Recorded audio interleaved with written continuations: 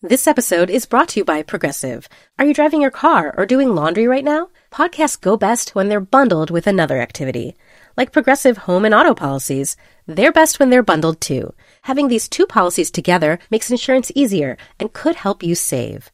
Customers who save by switching their home and car insurance to Progressive save nearly $800 on average. Quote a home and car bundle today at Progressive.com. Progressive Casualty Insurance Company and Affiliates. National average 12-month savings of $793 by new customers surveyed who saved with Progressive between June 2021 and May 2022. Potential savings will vary.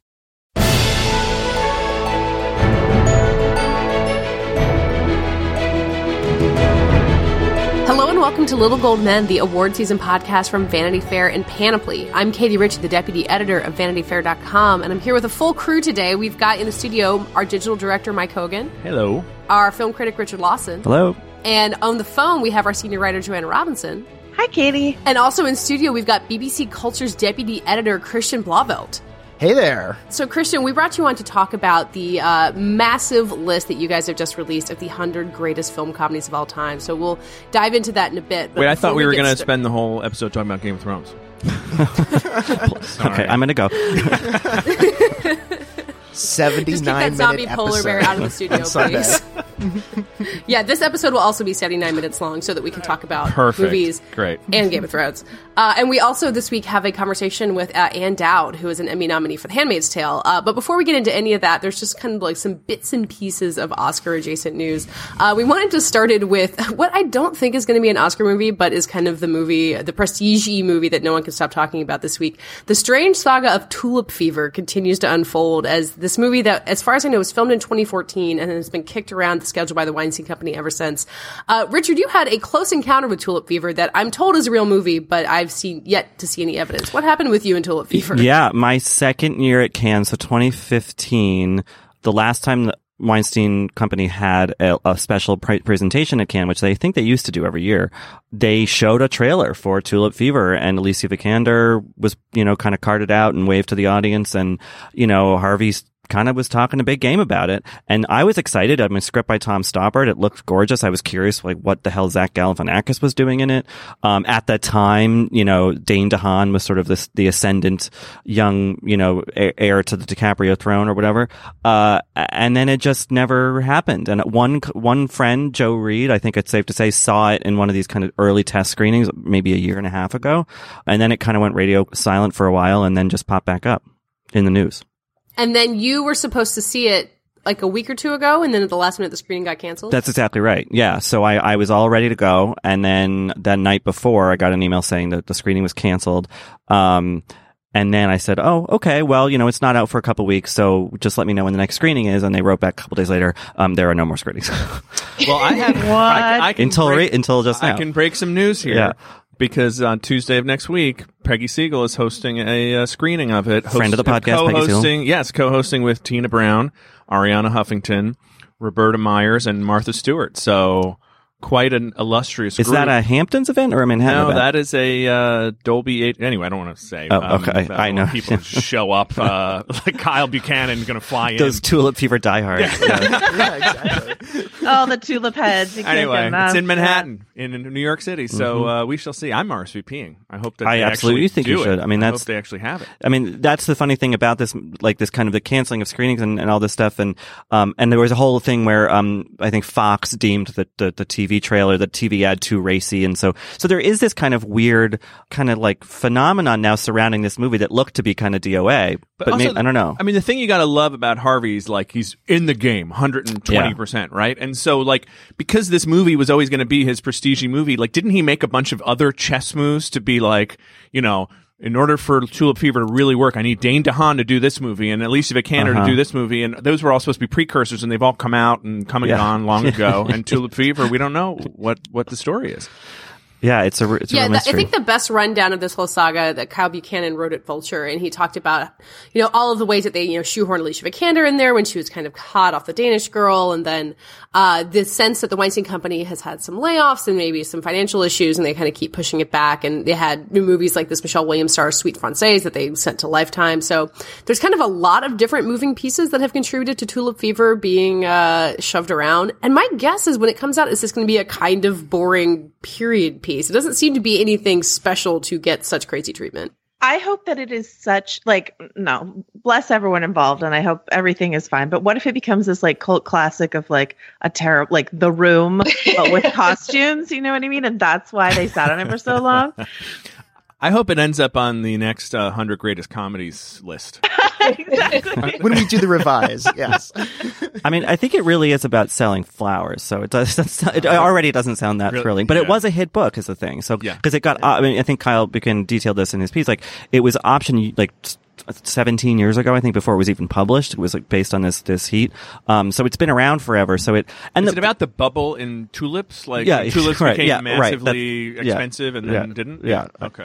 But the thing about the Weinstein movie is that he either bungles the release or for whatever reason shelves it, because of some petty thing or, as we saw with The Immigrant, the James Gray movie, is that a lot of times they're not bad. It's not so easy to kind of just categorize them as these terrible duds that didn't work. It's sometimes they're fine movies, and just for whatever sort of internal logic within the company or within Harvey, it just didn't happen. So my bet, and speaking to one person I know who's seen it, is that it's a fine movie, but it just didn't satisfy maybe the sort of awards hopes that the Weinstein Company had for it. Harvey has great instincts. I mean, I have to say, over the years, even going back to the 80s, going back to Cinema Paradiso, his mandated cut of that film is better than Tornatore's director's cut. Really? Wow. And, it'll be interesting to see what happens with this. It is an interesting snapshot of a moment, though. When this film was made, Jack O'Connell was just in 71. Cara Delevingne had, really not been in anything at this point since she's been in Suicide Squad and Valerian. Yeah. I'm actually a supporter of hers. I think that she is an interesting presence on screen. Although not too many agree with that, but you guys seem to. So I'm I think she was pretty interesting in Valerian, certainly. That's a good point. One of the fun things about Weinstein always is that Harvey's one of the last just gut players, Sure. And most of the other, people in this field now have corporate overlords, can't just sort of say I decided to cancel the screening at the last possible minute because I decided I don't want reviews out before this thing comes out. I think it'll do 5% better if I, just open it. He can do all that stuff. It's just him. So it looks chaotic, but he's kind of following that golden gut. And it's, it's always interesting to observe. Well, speaking of, he's just made another gut choice that we were going to talk about, which is that he moved Mary Magdalene, from a sweet kind of Oscar-y slot in this fall into next spring for Easter weekend. Yeah. And this is Garth Davis's follow-up to Lion, which did very well for Weinstein last year. Or was it last year? Yeah.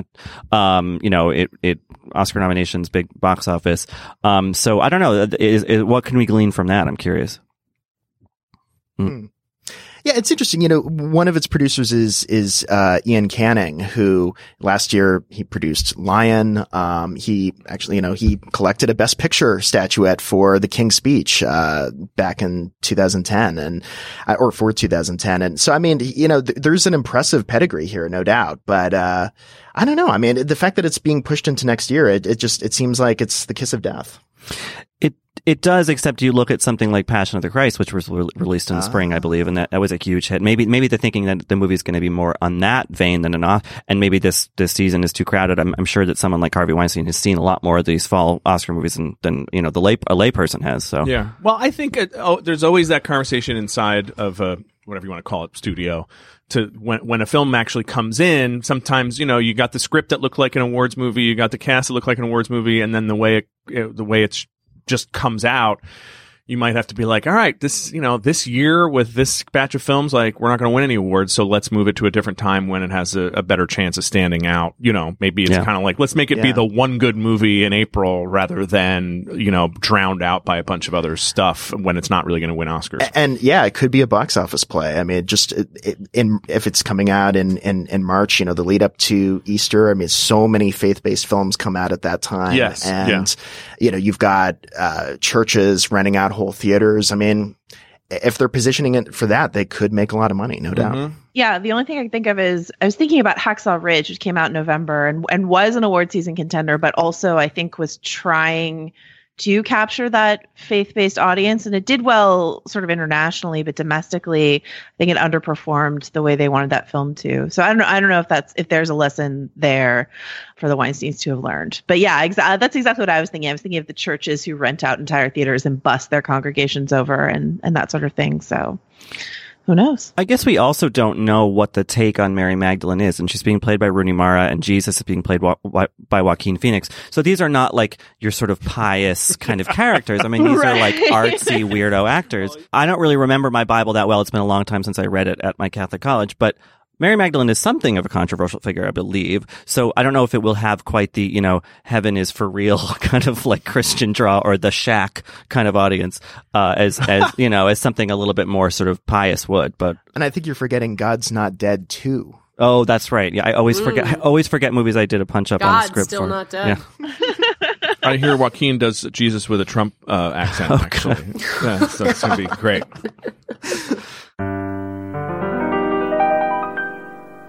So we're here with Christian Blauvelt of BBC Culture, the incredible powerhouse editor of BBC Culture, who has turned this into an amazing must-read, must-view site, but also once a year in the summertime, in the doldrums of summer, lights up Twitter and the internet with a big list featuring opinions by a bunch of critics about what the greatest movie with, X variable is. So the first year, 2 years ago, it was Best American Movie. That's right. And Citizen Kane won that, which is not a huge shocker. Not at all. Then last year, Best Movie of the 21st Century, Mulholland Drive won that. I think that took a lot of people by surprise. I think so. But I love the piece that you guys published in Vanity Fair about it earlier this year. I mean, for the 15th anniversary. I mean, it's a film that, especially with all the interest in Twin Peaks: The Return right now, I think a lot of people are going back to and seeing, wow, this actually sets the stage for so much of the pop culture that we love now. Yeah, absolutely. No, I think that's held up well. But at the time, people were like, what? I think that was a very critical pick. I think that it didn't quite align with the masses understanding it. Where Citizen Kane, everyone's like, yeah, that's a movie. Yeah. But Mulholland Drive was maybe more sort of the cine-esque kind of, And choice. And now yesterday, because we're talking on Wednesday, yesterday, a new list, the greatest comedies, 100 greatest comedies of all time. And number one, do we want to talk about number one or do you want to? Yes. All right. Absolutely. Number one was Some Like It Hot. A film that is beloved by critics, but also I think has a lot of popular appeal. I think it's an extremely accessible film and a really interesting movie because I think it's a film that looks back and looks forward at the same time. It's a movie that's very much about old Hollywood. I mean, well, for one, it's set in the 20s and it actually is, if you want to be literal about it, it's a gangster movie in many ways, but it has this incredible script, this like perfect 3-act structure, just sparkling dialogue, incredible star power in Marilyn Monroe.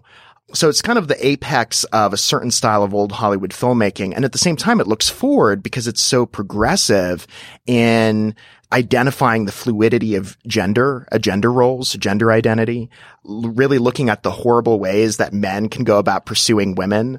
And the two characters, Jack Lemmon and Tony Curtis play really find that they actually become better men by being women, which I think is a really interesting statement. And it's also actually a very progressive, forward-looking view of homosexuality and even kind of an endorsement of gay marriage at the end, which is amazing for 1959 when the film was made. It's been a while since I've watched it, but the cross-dressing stuff is you're not like puking from problematicness when you watch it now, or how much are you? And it's how much funny aren't you? because when I was younger, I did actually. Like I was not, I mean, you'll notice I did not have Some Like It Hot on my list. I only went back and watched it again recently, like just when I knew that it was going to be number one.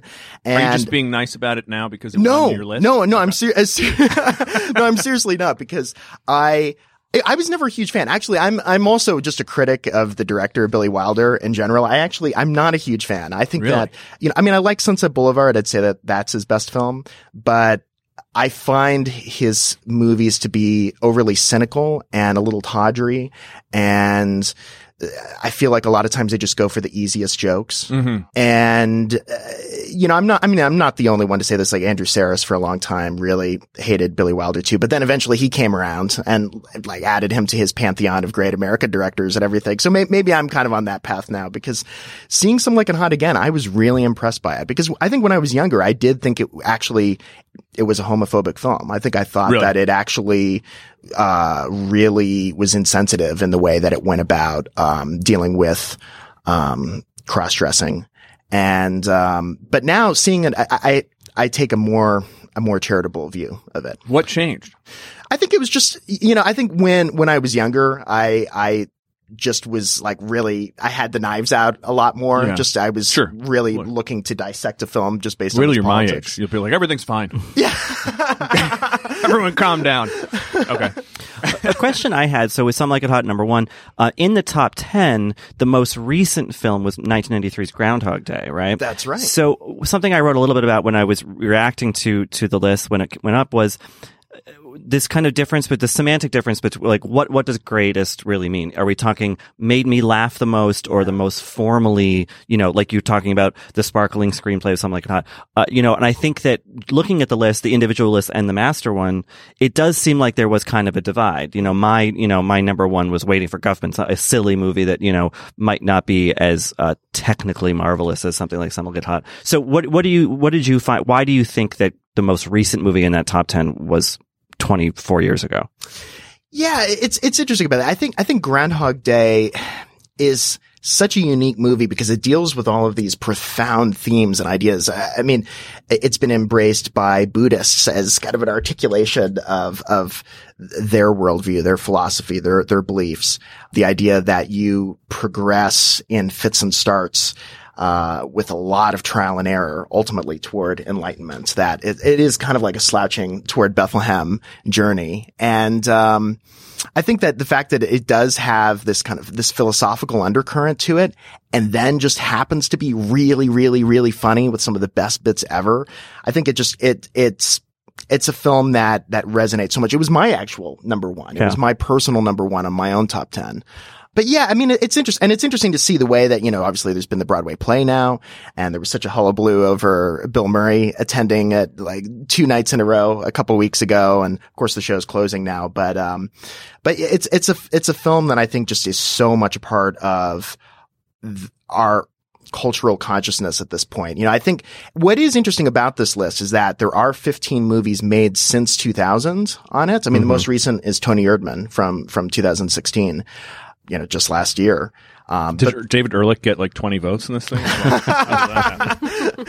David Ehrlich voted for Forgetting Sarah Marshall at number one. That was really his attempt to sort of like, I think, rig the list. Like he wanted to see if just like putting it at number one would like, get it into the top 100 somehow. It did not. Okay. But there are 15 other films made since 2000 that made the list. And it's interesting. The highest ranked one made since 2000 was Anchorman at number 33, made in 2004. And, I mean, it's an interesting thing. I think with comedy, maybe critics are a little bit more charitable when it comes to recent films. Like, it's not as much a matter of time sanctifying a classic. It is just more what makes you laugh, and that memory of that laughter just really sticks with you. It's like, oh, well, I have to put that film on my list. And you instruct people in the instructions. You're like, don't get all heady here. Like, put the films you actually like. Yeah, exactly. I really want the critics to choose films that they actually like, that are actually part of their lives. I mean, just on my own top 10, the films that I personally choose. I mean, these are movies that I typically watch like once a year, which I know may disturb some people since I had 6 Days, 7 Nights on my top 10. The Harrison Ford, Anne Heche? Yes, that is on my top 10. Wow. Wow. Were you disappointed that it didn't make the list? I can't believe that no one else joined you. I know. Surprisingly, nobody else voted for that. You're a longtime Schwimmer devotee. I know that. Oh, completely. Yeah, it's all about the Schwimm. Christian, I really like the accompanying articles that you guys wrote to go with this, which is, I mean, you have the people writing up the top 25 featuring Mike Hogan talking about Big Lebowski, which everyone should read. But I like that you kind of answered the question I had reading it, which is, do men and women find different films funny? Because I think in the top 10, I had Some Like It Hot and Dr. Strangelove both on my list, so, and they are in the top 5. So I'm not saying that like all women disagree with it, but it does feel like there's a lot of boy movies that are really high ranking. Like I think of Airplane and a lot of Monty Python movies that way. Whereas you have, I think, 2 movies directed by women, one of them being Clueless, which I think you guys said like more women voted for that than others. Did you, I mean, just beyond the top 5, did you find a lot of difference? I mean, you managed to get an almost even number of male and female critics, which is no small feat given the gender disparity in the profession. So yeah, how did that shake out when you're looking at all of the polls? You know, it's really interesting. I mean, that ultimately there was very little difference in the way that men and women voted in this. Actually, what's fascinating, because I know you just mentioned Monty Python, but more women voted for Life of Brian than men, which I think is really fascinating. I was surprised Life of Brian was higher than Holy Grail. Yeah. Me too. Yeah. That it came in. I can blame women 6. for that. I blame women. You can. I voted for Holy Grail, Mike. Don't blame me. But yeah, Clueless was a film that was received only female votes, which I think is really interesting. Wow. Animal House received only votes from men. Well, I voted for Clueless. Oh, you voted for Clueless? Yeah, I did. Oh, so so I'm the one. I'm you were like the one man who voted for Clueless. Yeah. That's amazing. Yeah. All right. Yeah. All right. Well, that's I struggled to not put it. I mean, I almost put it higher. So I mean, Clueless is that's a great movie by any standard. So great. Yeah. It's so. I mean. And I notice as you talk about these, you look for not just like, oh, it made me laugh, but there's something intelligent about the way it's structured. And obviously being based on Jane Austen immediately kind of elevates Clueless. It's not just like a dopey comedy. Like this is a rethinking of a famous Victorian novel, you know. Definitely. And yet talk about setting the stage for current pop culture as well. I mean, you've got an early performance from Paul Rudd, who's amazing. Yes. That's true. And, and I think also, you know, just generationally speaking, people for whom, you know, were in their teens when that movie came out. And you know, I think a lot of movies in the 90s were now sort of the age where we have jobs that allow us to participate in polls like this, you know. So I think it's interesting seeing that generational divide, and maybe the newer comedies, the post 2000 something comedies, the people for whom those are classics aren't yet of voting age or whatever. I don't know. It takes time, doesn't it? I mean, I think so. I think with comedy in particular, it takes time to kind of to decide that something wasn't just like Austin Powers was the funniest movie I'd ever seen when I was however old. Now, not so much. My number one, I did not like when I saw it in the theater, The Big Lebowski, which I wrote about. Yeah, you know, I mean, I saw it when it came out, and I was just like, what the hell is this? Like, I literally had that experience, which I referenced in the thing, of being like, you wanted Fargo too, like it was the Coen brothers. Yeah, give me Fargo, and I'm like, what is this weird? You know, I was also, you know, maybe anyway. A lot of people felt that way, and now it was like I will watch it. It was a cult hit in dorm rooms, and yeah. I mean, it's just, and it's like anytime I'm on a plane, you know, it's just like, let's put it on. This will. yeah. And I think that I mean, I love that National Lampoon's Vacation was high up there for the same reason. It's like that movie I did watch hundreds of times as a kid, and it's just, you know, but some of these are just like they're embedded in our psyche, in our lives. I would sneak a Christmas in front of that Vacation. that was my Christmas Vacation was my Lampoon choice. So talking about all these kind of like, you know, classics versus newer things, was there anything that really surprised you the most of the list in general, or a particular choice? Or well, I think the thing that's really interesting about Some Like It Hot is that if we had just taken the U.S. and Canadian critics, Dr. Strangelove would have been number one. Yeah. That it was actually, Some Like It Hot was so popular with critics from Latin America and Europe. I mean, it was actually like 65% of all the critics from Western Europe and 60% from Europe as a whole voted for Some Like It Hot. Wow. Which was amazing. Were you surprised? Did you think Some Like It Hot was going to win, or Dr. Strangelove was going to win? Did you have a guess? I had a feeling Some Like It Hot would do well. I thought it might be Dr. Strangelove that was actually going to win, but when the ballots started coming in, it was very clear that Some Like It Hot, I mean, it 98 critics out of the 253 voted for it. And how do you do the voting? Is it preferential? Like, does a number one spot get 10 points or something? That's exactly right. So it is a ranked list. So your number one choice gets 10 points, number two, 9, and so on down to number 10, which gets 1. So it's like the Oscars in a way, I think. I mean, the Oscar voting is explained to me every year. Yeah, exactly. I have to be somehow I think the Oscars are even more complicated. I think you're right. They are. Now, speaking of the Oscars, Some Like It Hot won one Oscar, right? But for costume, I think. For costume design, yeah, yes. and then got nominated for a bunch. What are the other Oscar winners? Do you know? Can you recall? It Happened One Night is on the list. This is a case where, I mean, part of the reason why we did this poll is because comedy is routinely overlooked by critics. Yeah. Last year in the 100 Greatest Films of the 21st Century poll, there were hardly any comedies. I mean, maybe just a few Wes Anderson movies, maybe the Pixar films that were on there, if you count those. Christian, I'm just going to read straight from the list. At the very top, you said of the 89 winners for Best Picture, only 7 can really be called comedies. And I think 3 of them are on this list. It Happened One Night, Annie Hall, and The Apartment. And then also, You Can't Take It With You, Around the World in 80 Days, Tom Jones, and Birdman, which I can't believe Birdman didn't make the list. It's hilarious. The laugh riot. Birdman. I know. Yeah, we'll have a separate discussion about Birdman, but yeah, no, it's interesting. I mean, I think You Can't Take It With You got a few votes. I mean, you could argue, Tom Jones won Best Picture in 1963. I mean, it's a comedy, but that received no votes.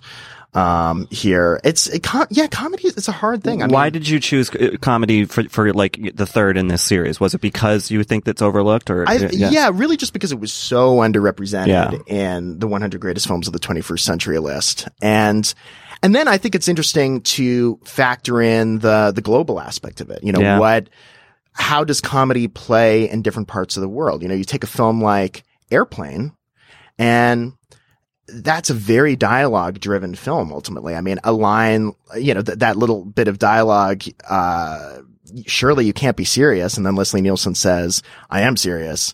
And don't call me Shirley.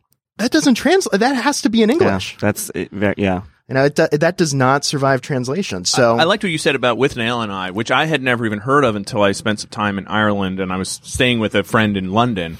And he was like, "You've never seen With Nail and I? Like, let's stop everything. Let's watch it right now." And it's such a cult movie there. Yeah. But I think still many Americans would never even have heard of it. Yeah. But I love that everyone there put it on their list to the point where it ended up at, what did it end up at? 24. 24. Yeah. So we had Ellie Arakan, write that up. That's a film I've actually never seen myself. That's so good. Say. What? We're stopping this podcast right now. But it was interesting. I mean, that film was largely voted for by people in the UK, Ireland, and Western Europe, and that was about it. Very few votes. So are for that elsewhere. Groundhog Day and Caddyshack the only Bill Murray movies? I think so. Is there no? There's no Ghostbusters. No, Ghostbusters is there, actually. Okay. It's there is down at, 95. Yeah. No Meatballs. Yeah, who on the list, if you know off the top of your head, like who recurred, like actors or directors or anything? Was it like one or two, or were some that were on there many times? I mean, I would say Chaplin appears 4 times just in the top 25. There you go. The Great Dictator, City Lights, Modern Times, The Gold Rush. He's pretty much far and away the winner in that regard. I mean, it's interesting. Like, you've only got 2 Billy Wilder films and Some Like It Hot in The Apartment. You've only got 2 Buster Keaton films in The General and Sherlock Jr. It looks like there's 3 Mel Brooks. 3 Mel Brooks. Yeah. Adam McKay's on there twice. Adam McKay. Yeah, that's right. With Anchorman and, what was his second film on there? It was Step Brothers. Step Brothers. Yeah. See, no. Oh yeah. I wonder why I forgot that. But I think Step Brothers is an interesting one because that's a relatively recent movie, but that sort of swiftly by a certain sect of critics, enough to get it on the list, are now sort of hailing that as this masterpiece. And that didn't take much time for that movie. So I wonder what the next comedy that we sort of liked at the time, but now 10 years later will be a classic. I mean, that film only came out 9 years ago. So I was in my senior year of college when that film came out, and I was working, actually I did a little bit in publicity for that film. I was working for Allied Integrated Marketing in Chicago in my senior year, and I actually set up some events related to Step Brothers. But at the time, it was like the critics were really harsh on that movie. I mean, that was not considered, no one would have said that would be one of the 100 greatest comedies 10 years later. And here we are. It now is. So, I mean, 7 critics voted for it. Josh Rothkopf was one of them from time. So only 7 critics voting was enough to get it on the list. That's interesting. But they were pretty substantive votes, if I recall. I mean, like high up. They weren't just all at number 10. Did anyone else do Dazed and Confused? That was my number 2. I honestly just forgot to. Yeah. You know, that's a funny thing. Like, Dazed and Confused didn't really pop up all that much. I mean, The Graduate only received 2 votes. Wow. But that's the thing. That's crazy. I mean, because so right away it's like, oh my gosh. I mean, The Graduate. I mean, that's such an iconic comedy, right? But is it that we no longer really think of it as just a comedy? Right. That's true. It gets very Sophie's Choice also with the 10. I found myself, I think I sent you 2 or 3 versions where I was like, Christian, actually, wait. Yeah.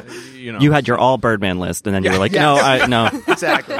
I definitely sent in 2 lists when I realized that other people had put broadcast news on theirs, and I was like, I cannot let this stand. But then, as soon as I submitted it, I realized I forgot In the Loop, which I think is just one of the funniest movies I've ever seen, and I just have wanted to kill myself ever since.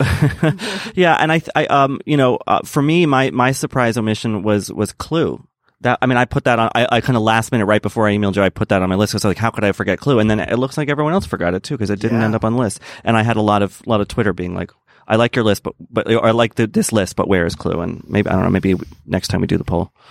Well, there's lots of great, fun movies for people to watch in August right now with their various streaming services and everything. And next week we'll start really thinking about award season, but this is a perfect time of year to stop and talk about funny, goofy movies. I agree. And now, I guess you probably can't give us a preview of what your poll you're going to do next year. I mean, I'm thinking action movies. You know, we haven't had a chance to think about it yet, which is really, I mean, actually. What about horror? Horror, that's interesting. But horror. Oh God, don't let me vote. I can handle about 3 horror movies. It's an interesting thing. I mean, I almost worry that would be a little too niche in a way because you exclude a lot of people right off the bat. With horror, I mean, just, people don't like to be scared a lot of times. If you did action movies, you could include 6 Days and 7 Nights again. Oh, absolutely. And I would. Yeah. I would. Yeah. How about depressing movies? Best depressing movies. These lists are enough of a psychological test on critics. Yes. Like, that's the other thing that these lists function as, not just a reference for good comedies to watch. It's like, on Twitter and wherever, it's like critics just kind of tangling themselves into knots, defending their choices. It's been really fun. So to what extent do you rely on the narcissism of critics like ourselves here to tweet this thing out? How much is that part of the strategy? Oh, it's definitely part of the strategy. Of course. No. Because it's built in that, well, see, if we get all these critics involved, then I know that you're going to be tweeting about it. And you have to have the separate page with the individual list. That's key. That's essential. So people can screenshot and tweet. Essential, absolutely. Well, thanks for giving us something really fun to do in August. It's a great list, and the write-ups are wonderful. Everyone should go read it at BBC. My pleasure. Yeah, absolutely. It's good. It's really going to be all comedies this entire week on bbc.com/culture, and probably into next week too. So thank you so much for having me on. Thanks Christian. So, Christian, people who want to catch some of these movies will have a chance to do that on Turner Classic Movies in a month. Can you tell us the details about that? So, September 22nd, a month to the day that the poll came out, September 22nd, it's a Friday, Turner Classic Movies is going to air 5 of the movies that were in the top 100, including Some Like It Hot. And I'll be on with Ben Mankiewicz, introducing them and then talking about them after each showing. I'm Rachel Martin. You probably know how interview podcasts with famous people usually go. There's a host, a guest, and a light Q&A. But on Wildcard, we have ripped up the typical script. It's a new podcast from NPR where I invite actors, artists, and comedians to play a game using a special deck of cards to talk about some of life's biggest questions. Listen to Wildcard wherever you get your podcasts, only from NPR. Apple Card is the perfect cashback rewards credit card. You earn up to 3% daily cash on every purchase every day. That's 3% on your favorite products at Apple, 2% on all other Apple Card with Apple Pay purchases, and 1% on anything you buy with your titanium Apple Card or virtual card number. Visit apple.co/card calculator to see how much you can earn. Apple Card issued by Goldman Sachs Bank USA, Salt Lake City branch. Subject to credit approval. Terms apply. Okay, Richard, now we're going to share the interview that you did with Ann Dowd, who is Emmy nominated for her role on The Handmaid's Tale, and kind of a genuinely terrifying role. Like, the more I watch The Handmaid's Tale, the more it's hard for me to imagine having a conversation with her. But from all accounts, she's lovely. So tell me about this conversation you had. Yeah, it's really funny because we talked about Handmaid's Tale, obviously, and The Leftovers, so these two kind of big shows that she had pretty sizable supporting roles on, where on both in various capacities, she's kind of an evil, well, not evil, but villainous character. And yet in person, she's warm. She has this very soothing tone of voice. And I think that at one point in the interview toward the end, I kind of, likened it to therapy. I mean, it was just like a really nice conversation about her technique and her approach to acting and her sort of broader thoughts on the value of kind of doing these difficult works in difficult times.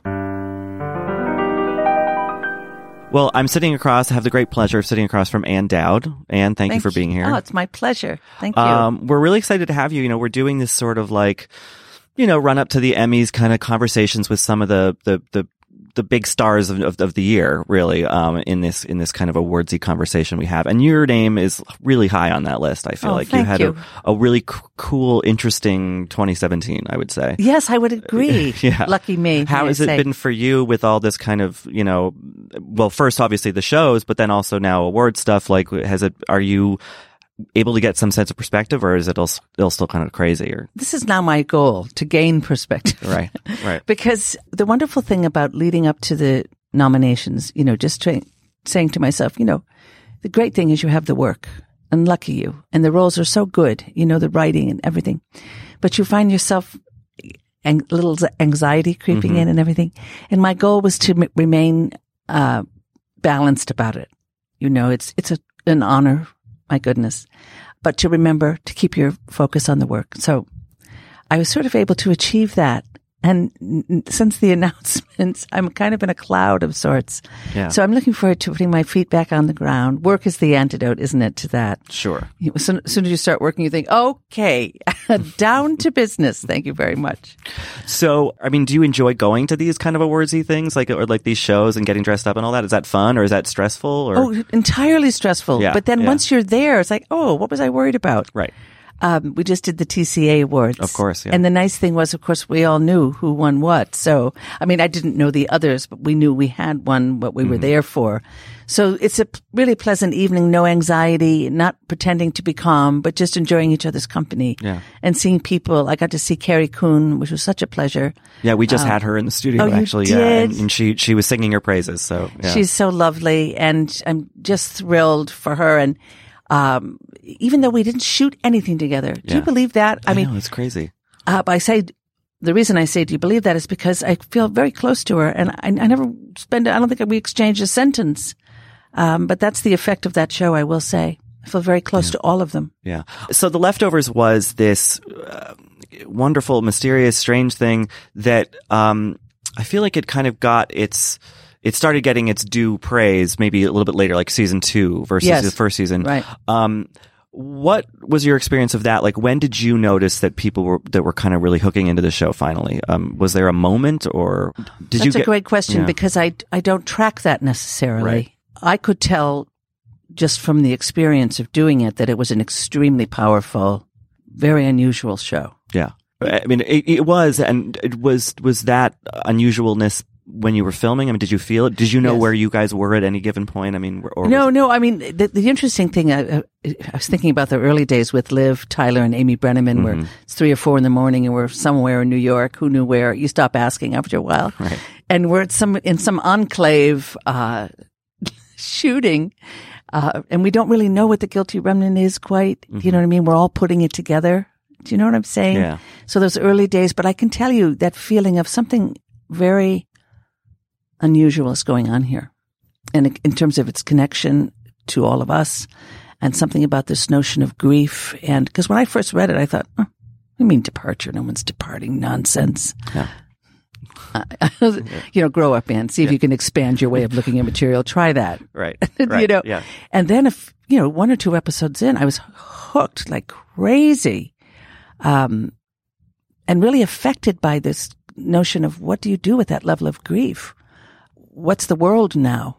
Yeah. How are you going to proceed? I don't know how many were watching, but then when you began to run into people who were so taken with it and you realized it was going to cut very deep. Yeah. I didn't know how wide it would cut because someone said, why do you think it didn't have the large viewership? I don't really know the answer. And I actually, first of all, it's not a linear process. It's not going to go in the way you think it's going to go. Right. And that's a wonderful thing, but you have to sit with it. You have to trust it. Yeah. And also it asks you to do something which I think is quite challenging, which is to sit with grief, to sit with loss, which is uncomfortable. And then if you do, it begins to work in your favor. Do you know what I mean? Yeah, and I do. And when Carrie was in here, I was talking to her about how, and we'll talk about this with Handmaids too, but like how timely and sort of either by accident or by design, just with, if people are feeling a lot of sort of existential despair right now. Yes. And on The Leftovers, you kind of, your character represents one sort of extremely fatalistic view of how to deal with this stuff. It's kind of nihilistic. You don't strike me as someone possessed of that sort of mindset. Yes, but correct. So how did you find it? Was it oddly comforting to sort of play that dark extreme, or like what did you get out of it personally? Oh, well, what I got out of it personally was, when I think of her process, Patty's, her life, if you'll forgive the word journey is overused perhaps, but I don't know another word at the moment. What to me was so compelling about her story was that she came from nothing, abuse, you're worthless, and I should be treated this way because I am essentially worthless. But then suddenly she has an awareness that something is about to happen, and she's insistent, and even her psychiatrist, honey, that's anxiety. Yeah. But then it happens, and I think for the first time in her life, she comes into her strength. Little did she know she's a born leader. Somewhere in her she knew. She's very smart, and she knows how to commit to the end. That's huge. And so that she was able to do so and to know that in her belief system, in the guilty remnant, the goal is death. Let's get real here. Let's stop the nonsense. We're not going to the mall and we're not having a parade, God knows. We're going to get the job done, and we're going to do it we're going to let go of attachment. We're going to let go of distraction. We're going to keep it very, very simple. And we're going to also haunt you to get the drill. Haunt you till you start to stop, till you can let go of the armor, So what did it teach me?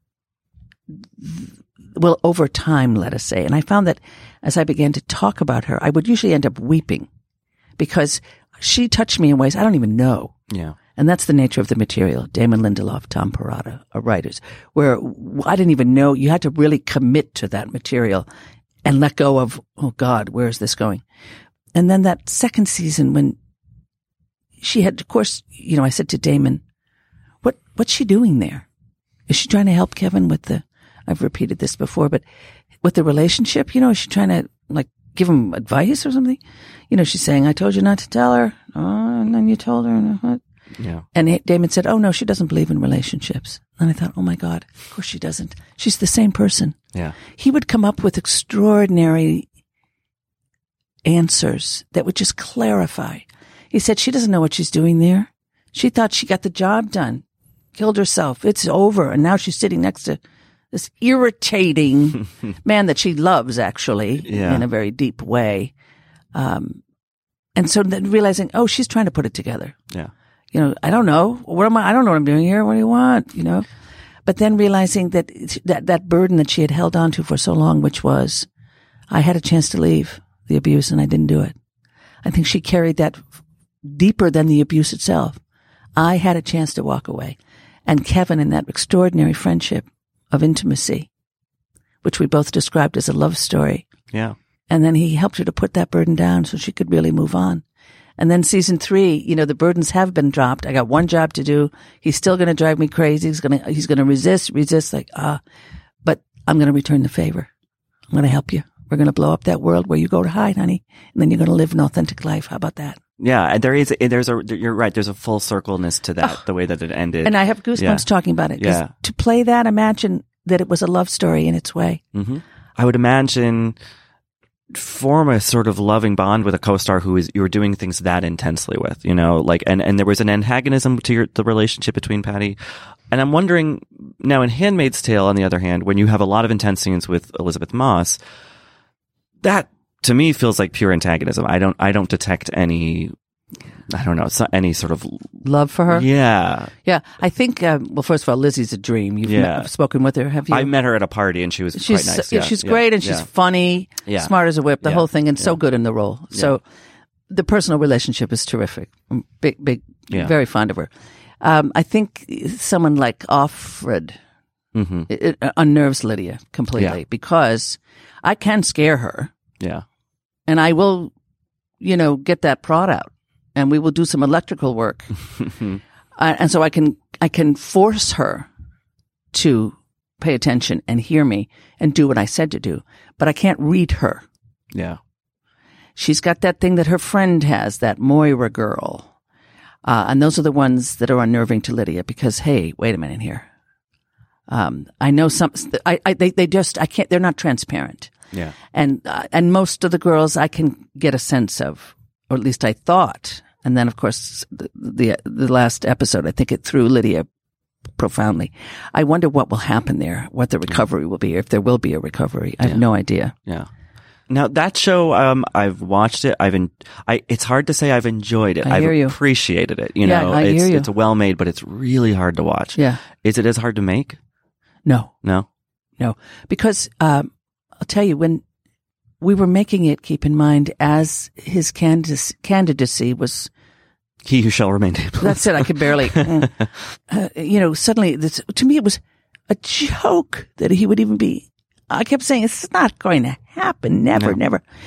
The reason it's not hard to shoot it is that it is a form of activism in a way. It is a place to put your focus, your anger, your despair, focus it into something that is going to make this a visual that people can absorb. Yeah.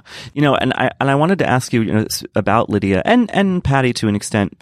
I feel like I don't want to frame your career in this way necessarily, but like Compliance was like a big sort of moment in your career, right? Yes, it was, for sure. And you weren't a villain in that; you were a victim as much as Dreamer Walker's character was a victim. But since then, in these kind of high-profile TV roles you've had, they've got you playing some dark people, let's say. Yeah. But you sitting in front of you, you exude this warmth and liveliness. Like, why do you think that is, or is there any reason for it, or is it just coincidence? Well, that's such a good question. I'd love to know the answer to that. And I wish I had an intelligent one for you. I have no idea. I can tell you, however, that I'm very comfortable in them. Yeah. I've said, if you were to ask me what kind of, I've always been drawn to the outsider, to the one that never got the guy, that never fit in, couldn't do it. I imagine many actors are drawn there. It's just a beautiful place. I remember working on a play called The Wool Gatherer. Do you know it, Master Simone? I don't know. It's beautiful. It's a 2-person play. Oh, my God. And by all counts, she should be dead in a gutter. However, she is not. Right. And at first when I was working, I was like, she's kind of, I don't know, I'm not interested in her. And then I realized, Anne, the reason you're not interested is you're playing her as a victim. She is a survivor, my dear. She is someone that should inspire you. And once I saw that, and realized, okay, then I was really drawn to that kind of an individual.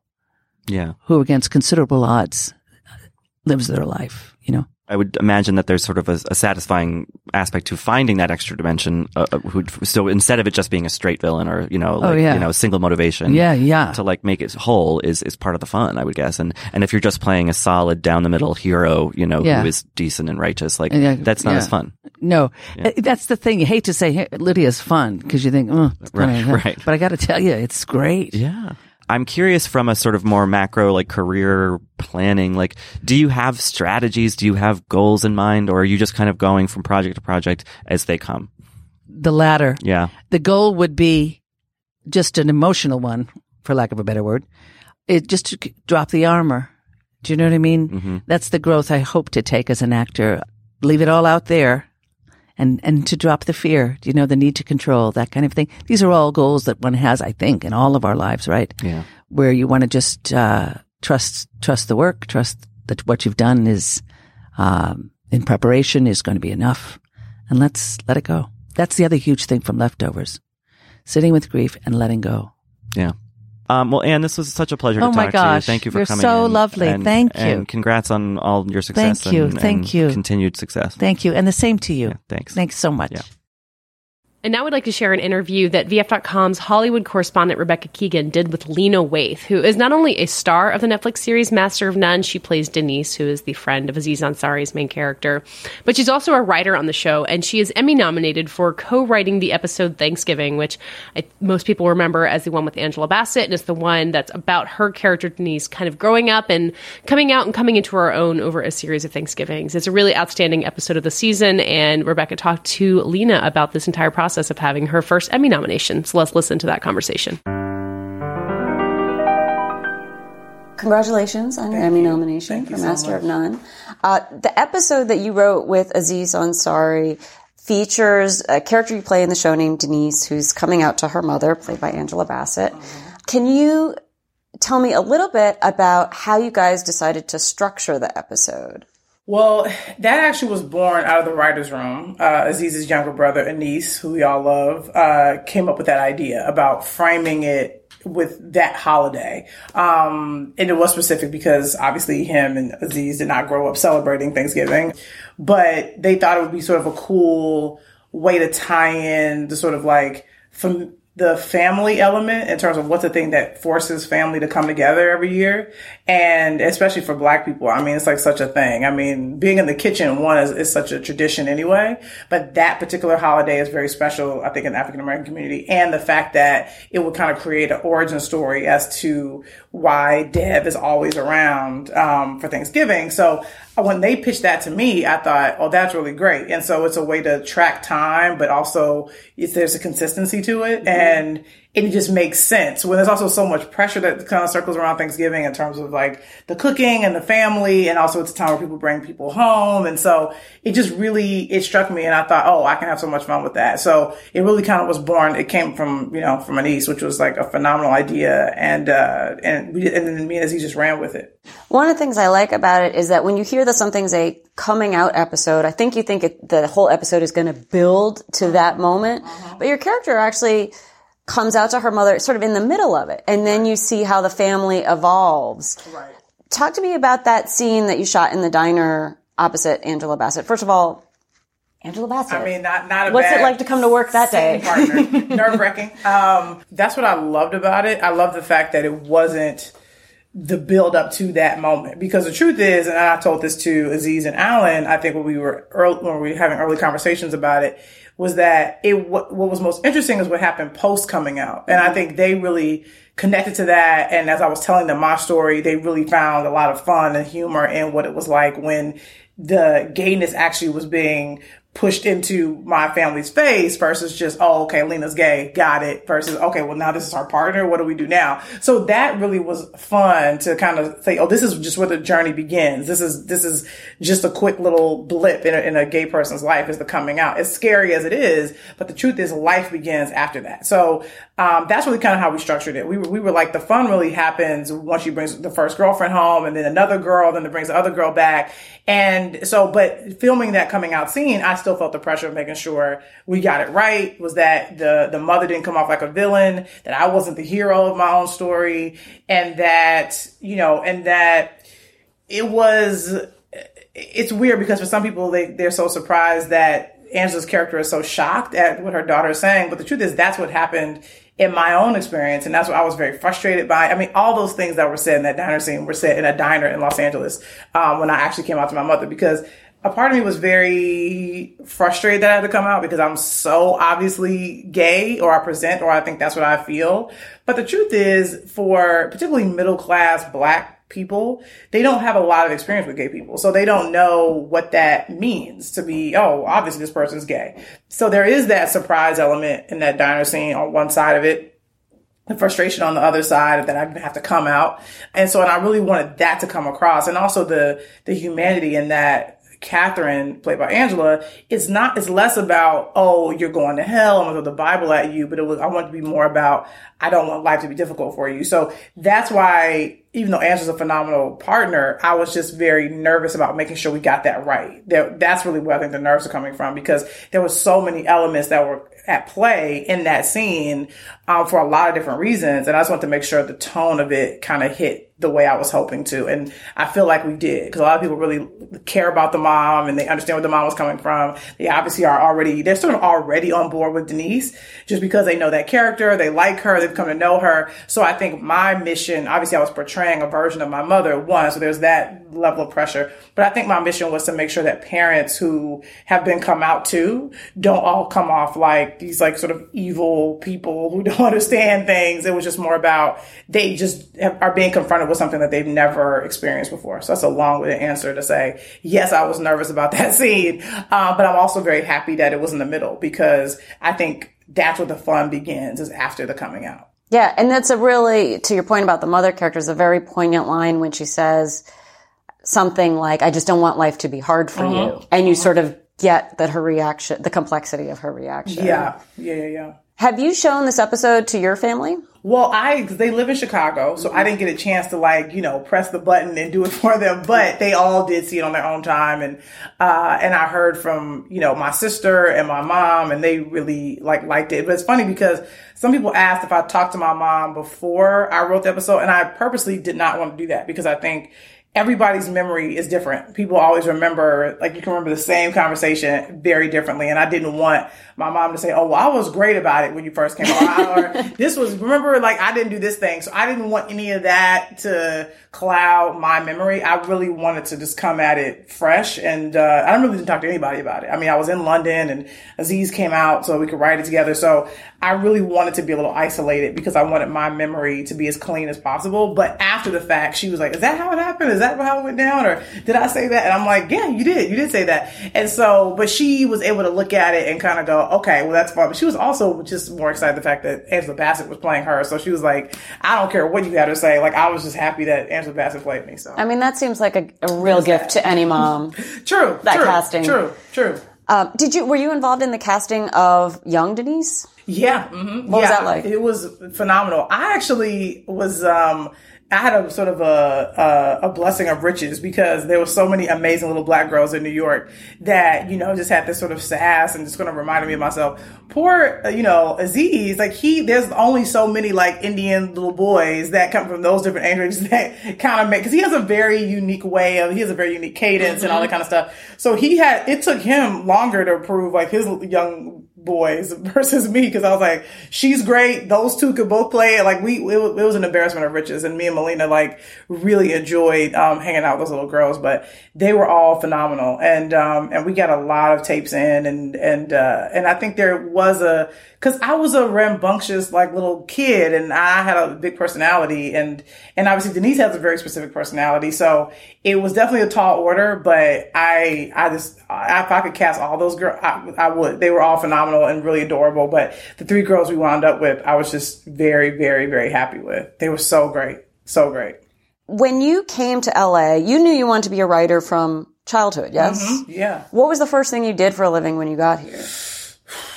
Well, here's how I'm dating myself a little bit. I was obsessed with movies and TV and all that kind of stuff. So even the little odd jobs I had in Chicago always would be related to that. So I worked at a movie theater. I worked in the media department at Best Buy, and I worked at Blockbuster. So I knew I wanted to come to LA, and I was like, well, I need a job. And I was like, I want to transfer my Blockbuster job to Los Angeles. So that's what I did. So my first job out here was Blockbuster, which obviously no longer exists. Which one? It was on Ventura, the one right by, oh crap. There's this restaurant, which I can remember, but it's like a mattress store now. It's so sad. I know, it's so sad. But it's funny to me, and I'm a part of I'm on a Netflix show, and it's it's Video Killed the Radio Star. But yeah, I was working at Blockbuster, and then I got into reality television and was transcribing videos for The Real World, where you watch all the raw footage and you kind of talk about what's going on, so the editors know what to pull and all that kind of stuff. So that's usually what I think most people do. You work in reality because it's a plethora of that versus like want to get into scripted, but it's hard to get into that world. So I was, just working from like 6 p.m. to 3 a.m. just transcribing footage of the real world Australia, which really was paying the bills. Like that like actually helped me pay my rent for once. I could like stop weaning off my mother.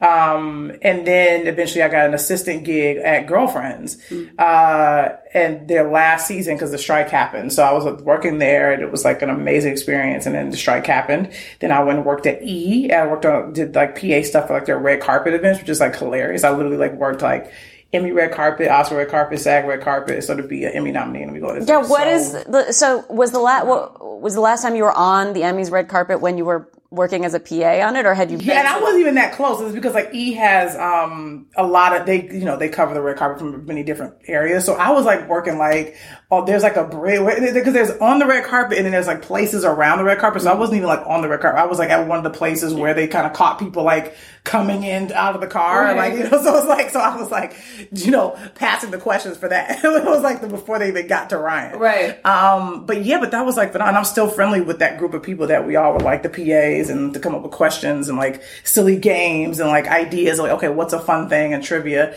So I was always in it. I was always like trying to get there, and then and eventually I got staffed on like the Nickelodeon show. That was like the first gig, and where the lead was literally Master P's daughter. Her name was Symphonique Miller. The show was called How to Rock and it was based on a book called How to Rock, Glasses and Braces. And I did that, and then I went and produced Dear White People because obviously Justin had that script and I was in a writer's group with him, and I was like, I want to help you do this, but I gotta get staffed first. I'm always about goals. I'm like, I gotta get staffed first and then I'll do that. I got staffed. I was sort of disillusioned by it all. And I was like, well, this isn't as exciting as I thought it would be. He had this really cool script and I was like, I want to help you produce it. He was like, okay. And we just sort of, we did our, fictitious trailer for it. That got a lot of attention. I mean, we literally dropped it on Wednesday and he was on CNN on Friday. And then we went and made the movie, and then it got into Sundance, and that sort of changed all of our lives. And then I took my first swing at writing a drama, which ended up being The Chi, which Showtime bought. But before Showtime bought it, or while they were buying it, Allison Jones called me to go to Aziz Ansari's house and was like, she's the casting director. Yeah. And she was like, you should. And she had met me, she heard of me, and she was like, I think you should do on camera stuff. And I was like, really? I was like, I don't know, I'm kind of comfortable doing the writing thing. She's like, yeah, but let me bring you up for some stuff here and there. And she did, and I got a small part on The Comeback in season 2, which I loved the first season. And then one day I got a call saying, oh, when can you go to Aziz Ansari's house? And I was like, for what? Or what's going on? But it was the perfect thing because I went and sat with him and Alan. I think because of my history as a writer, it felt almost like a staff meeting, even though it wasn't. I knew it was casting because it was Allison, but I was just so comfortable in my own skin at that point. And I had just met my girlfriend, and I was so in love with her, and I was talking to them about that, and just me being from Chicago and all these things. And they were like, okay. And they were like, all right, thank you. And then I got a call that says, he wants you to read with him. And I went and I read just a scene with him, and it was just immediate. It was just we just had a natural chemistry. And, I came back in, then I tested, and then he offered me to come to New York to film the show. And that is and then at the same time, Showtime was like, we really like this drama you did, so we want to do that. And it's just sort of been a lovely whirlwind ever since. Yeah. Yeah. Certainly there's a lot happening. When you were nominated for the Emmy, you were the first Black woman to be nominated for Emmy for writing a comedy. Right. Mm-hmm. And Wanda Sykes has been nominated before, but it's for variety. For variety. Yeah. Got it. It's, on one hand, it can be an honor to be a first. It can also be lonely to be a first. I mean, what does it feel like from where you sit? I feel honored to sort of break down a door, which I wasn't even aware I was breaking down because I did not know that. And I normally know that kind of trivia. I don't know why. I don't know. I didn't know that. I just wasn't aware. I guess maybe I might have thought, maybe Wanda was nominated in that category, but obviously she wasn't. So, it's humbling, and I think for me, it just reminds me of my responsibility and everyone's responsibility in the industry to make sure that women of color, particularly, have a seat at the table in these writers' rooms and actually have a voice and are given opportunities to shine. Because I do believe when given the opportunity to tell our story or to sort of be in the spotlight, a la in which Aziz and Alan sort of gave me an opportunity to do, I think people would be surprised at the kind of stories we tell and about about the way we go about it and the way it actually hits audiences, because I know giving this character a special episode is something I think Alan and Aziz wanted to do anyway. My schedule was a little tight season 2 because I was filming a feature in London, but they knew they wanted to do something with the character. And I think it was that opportunity that they gave me to say, hey, we're going to pass you the ball and like kind of let you run with it. And I think I really didn't take it lightly. I was like, okay, cool. Let's tell, and we found out we wanted to tell that story, which was a very big story to tell. But I think for me, it was just a wonderful opportunity to have my voice not be put through a filter, which often happens with writers of color. They'll say, okay, here's the script, and then you write, and then we'll bring someone else in, usually a white guy, to do a rewrite on it and make it more palpable for audiences. Mm-hmm. But I think the fact that obviously Aziz and Alan didn't do that, and that's also not Netflix's culture. Mm-hmm. I got a chance to really see what would happen when audiences get to really react to my voice. Mm-hmm. And I think that's what's most flattering about it. Because if it was like, if Aziz did a big rewrite on it, or if they noted it to death, it would feel different. Because I would go, oh, well, it's not really my accomplishment. But because what we wrote in that hotel room in London, like, is literally on the screen, I think that's why I think myself and Aziz and Alan and the whole crew are so proud, because we really took a chance on sort of doing the right thing, which is to kind of let me and this character really live in a space of freedom and specificity. And I think that's what is so special about the nomination. But also it tells me that the more opportunities we get, the more that will happen. So I think it's about what can we do to make sure women of color have a voice and have a seat at the table in a real way. Well, thank you, Lena. I look forward to seeing you on the red carpet, not working as a PA. Not working as a PA. But walking for your own nomination. Thank you so much. Thank you so much. Thank you. So that does it for this week's Little Gold Men. Thanks as always for listening, and you can find us and rate us and review us on Apple Podcasts, where we always appreciate the help in finding new listeners. You can find most of us at vanityfair.com, and you can find our guest, Christian Blauvelt, at bbc.com/culture. You can find us on Twitter at Little Gold Men, and on our own, I'm at Katie Rich. Mike _Hogan. And Richard. Rylaws. And Joanna. I wrote this. And Christian, where are you on Twitter? I'm at CT Blauvelt. And thank you again, Christian, for joining us. My pleasure. This episode was edited and produced by Jordan Bell, and thanks to Andy Bowers at Panoply. And this week's award for the most out there Best Picture prediction of the year so far goes to our guest, Christian Blauvelt. 6 Days, 7 Nights.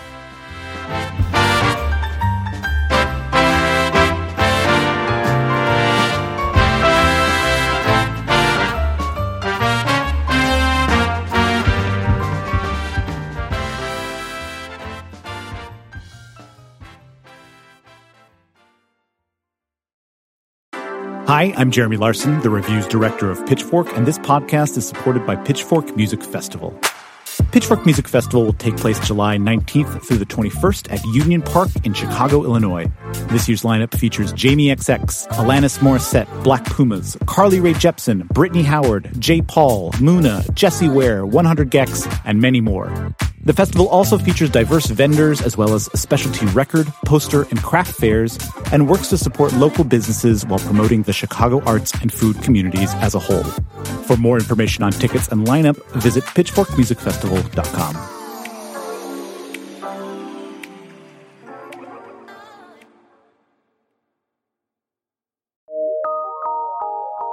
From PRX.